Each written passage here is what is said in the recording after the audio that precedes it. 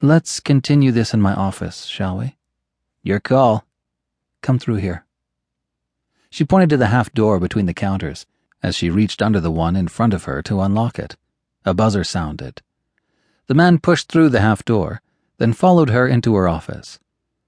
She stopped in front of her neat but crowded desk, turned, and held out her hand. Thankfully, she'd put her grandma outfit in the bottom drawer. Let's have it. With a wry look, the man reached into his jacket pocket again, this time pulling out the playing card she'd been expecting. Had he thought she was going to give him a hard time over this? She probably would, but she'd at least assess the situation first. He handed over the card. Here you go. She took it. Hand-painted, like always. At the corners, instead of a number and a suit symbol, were heart-shaped faceted rubies. The center picture was Sloane Tower. Are you kidding me? She glanced up at him. This involves Christos the Incredible? Christos the Incredible was the stage name of Robert Sloane, the illusionist who'd turned his Vegas magic show into an empire. Only because the soup in question works for him.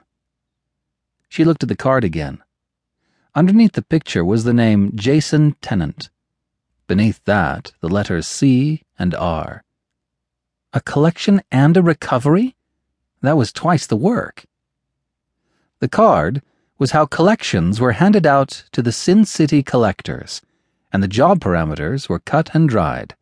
Do what the playing card told you. A collector's objective was to bring the offending supernatural to the boss, and that was that. Except she'd stopped being a collector 2 years ago.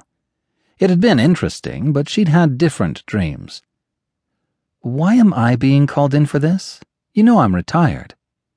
The man barely registered a response. The boss has his reasons. I'm sure he does. Didn't he always? But reason from a man who favored peanut butter, bacon, and banana sandwiches was a relative thing. You haven't introduced yourself yet, you know. Sorry, I'm Romero, and I'm your point of contact on this collection. She sat on the edge of her desk and crossed her legs, which, thanks to Pilates, were as good as the day she'd stopped dancing and started collecting. You must be new. Why's that? You seem awfully confident I'm going to take this job. He took the only other chair in the small room. You have no choice. You don't do it, the boss will pull your pawn license. Besides, I know the deal you made. You retired with the stipulation that if there was an especially difficult collection, or one that you were deemed the most suited for, you could be called in. She waved the card in the air.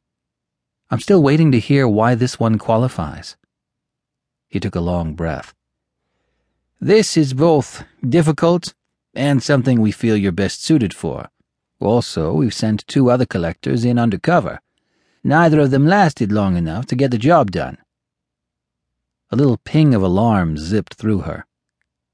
What kind of supernatural is this Jason Tennant? Gargoyle. Crap.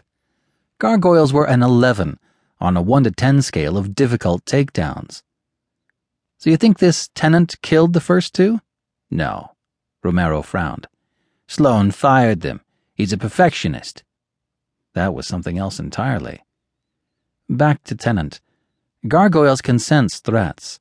How am I supposed to get past that? Chances are the only threats he'll be looking for are those against Sloane. He's in the man's show. But when he's not, he also does personal security for Sloane. You should be okay. Should be okay. Not very reassuring. And in a town like Vegas, it didn't always pay to play the odds. What am I recovering?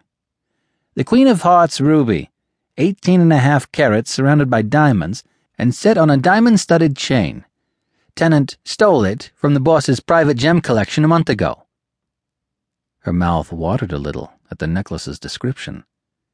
She had such a weakness for pretty, sparkling things. She flicked the card against her fingernails and played it cool.